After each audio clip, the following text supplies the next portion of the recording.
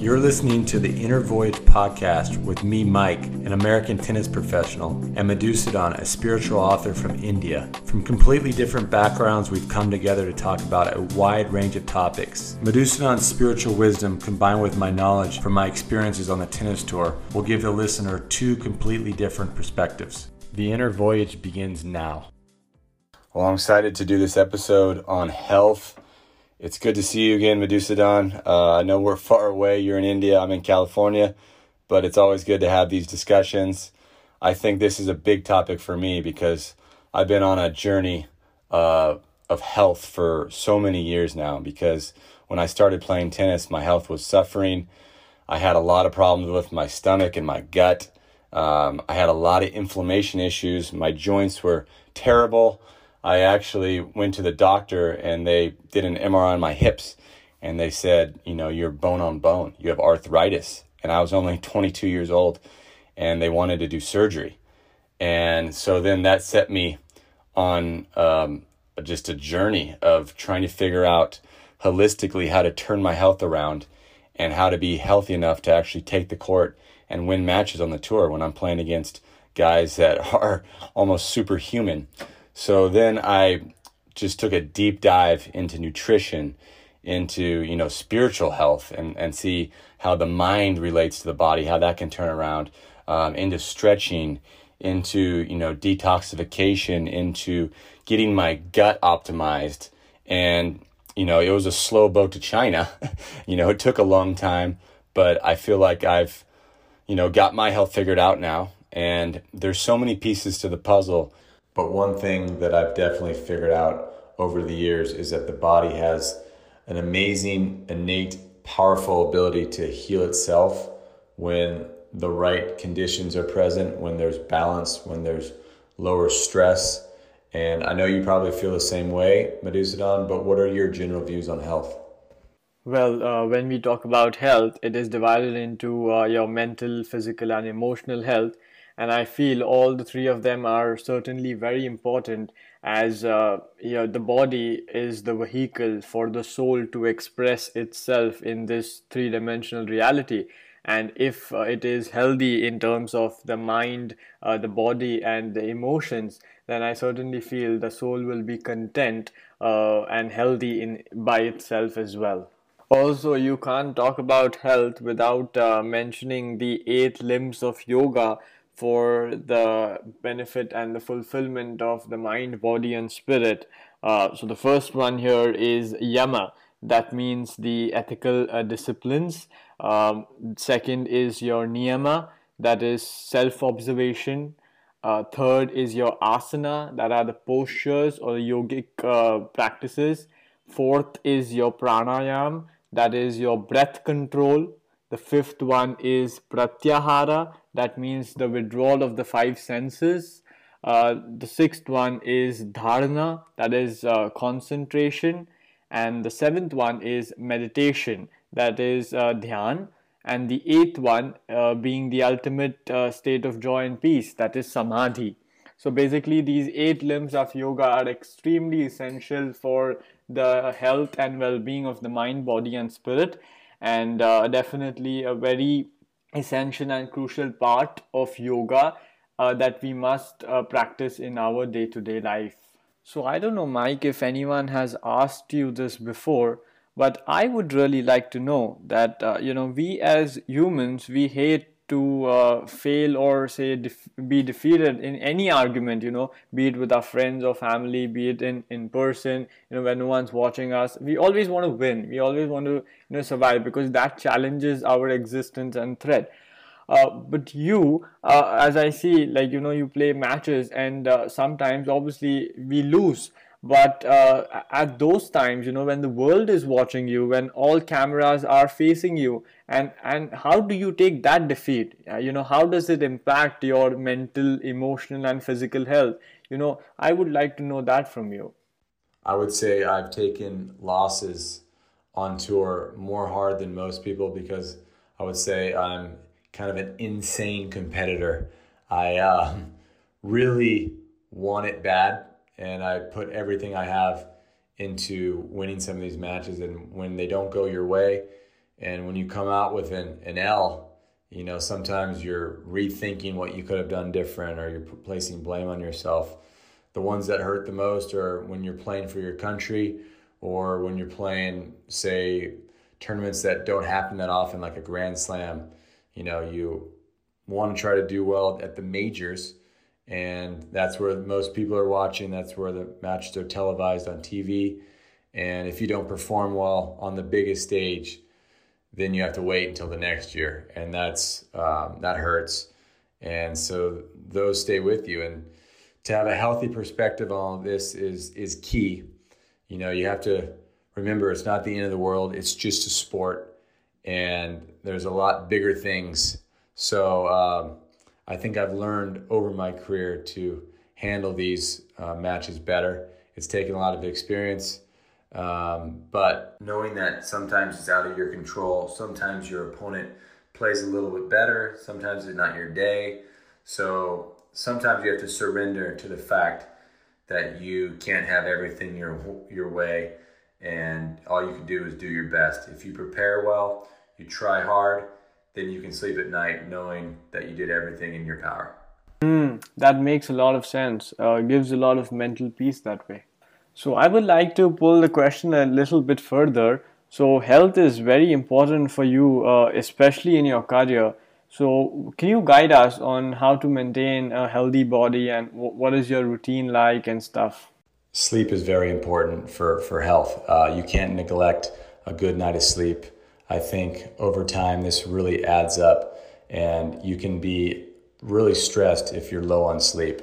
I just had a baby, and I've been losing some hours, and I can feel like my stress levels are increasing, but I usually try to go to bed at the same time every night, so I'm in a good rhythm. I don't stay up too late, so I'll go to bed around 10. And then I'm very particular with my sleep environment. I don't like a lot of artificial light coming in the room. I like a certain temperature. I've just found doing the right sleep hygiene actually helps my sleep scores. So I'll try not to eat for 3 hours before I go to sleep, because that really increases my deep sleep, which is the reparative process that happens when you're out cold. And then you want REM sleep too, because that's how you reform memories and you consolidate information from the day before. So REM sleep and deep sleep are big for human health. So I take my sleep very seriously. So sleep comes first. Yeah, definitely. I am with you on that. But how about your diet? When it comes to diet, I feel that everyone is so different. Everyone's microbiome is very different. And I know, Medusa, you're a vegan. And for me, I eat meat. I do well when I eat good grass-fed organic meats. I feel that is just a great protein source for me to build muscle. And I function well on that. I try to go actually lower carb. So I've been cycling a ketogenic diet where I'll go, really low on refined carbs and sugars and that type of macronutrient. So I'll add more fats, and I'll do that once in a while just to bring the insulin response down. And I feel that lowers inflammation. And so that works for me. It might not work for you, but diet is something you have to experiment with. If you see that you react to certain foods and your body might be telling you something, take note. I like to track my sleep so I can see actually how well I've slept that night after a dinner. So if I had something that didn't agree with me, I could see my sleep scores are down. So I'm always tracking and trying to manage how I'm feeling after what I've eaten. Yes, absolutely. Diet is a very personalized and a specific thing. I personally feel that, the diet should comprise of all the 7 colors, as they represent the 7 chakras of our body, and each food that we eat heals that particular chakra, and that's how we develop. Diet is primarily very essential for your brain, heart, and gut. So could you elaborate on the gut bit also? Yeah, something you can do right away to help your gut is to eat fermented foods. I think fermented foods are great for the gut because they have that beneficial bacteria, and you need different strains of beneficial bacteria. So you want a wide variety You want a very diverse microbiome. So if you can add those types of foods, those fermented food sources like kefir, sauerkraut, kimchi, that will help greatly. And then you can also add bone broth to your diet. And I do that. I try to do a cup of bone broth every day because it has, the glycine, which is kind of a collagen protein that can go into the gut and patch up some of the damage from some of these bad foods and these bad medicines. That's great. So what are your views on fasting from a health perspective, how it relates to physical, emotional, spiritual health? And I know I've done it a few times in the past and I felt great.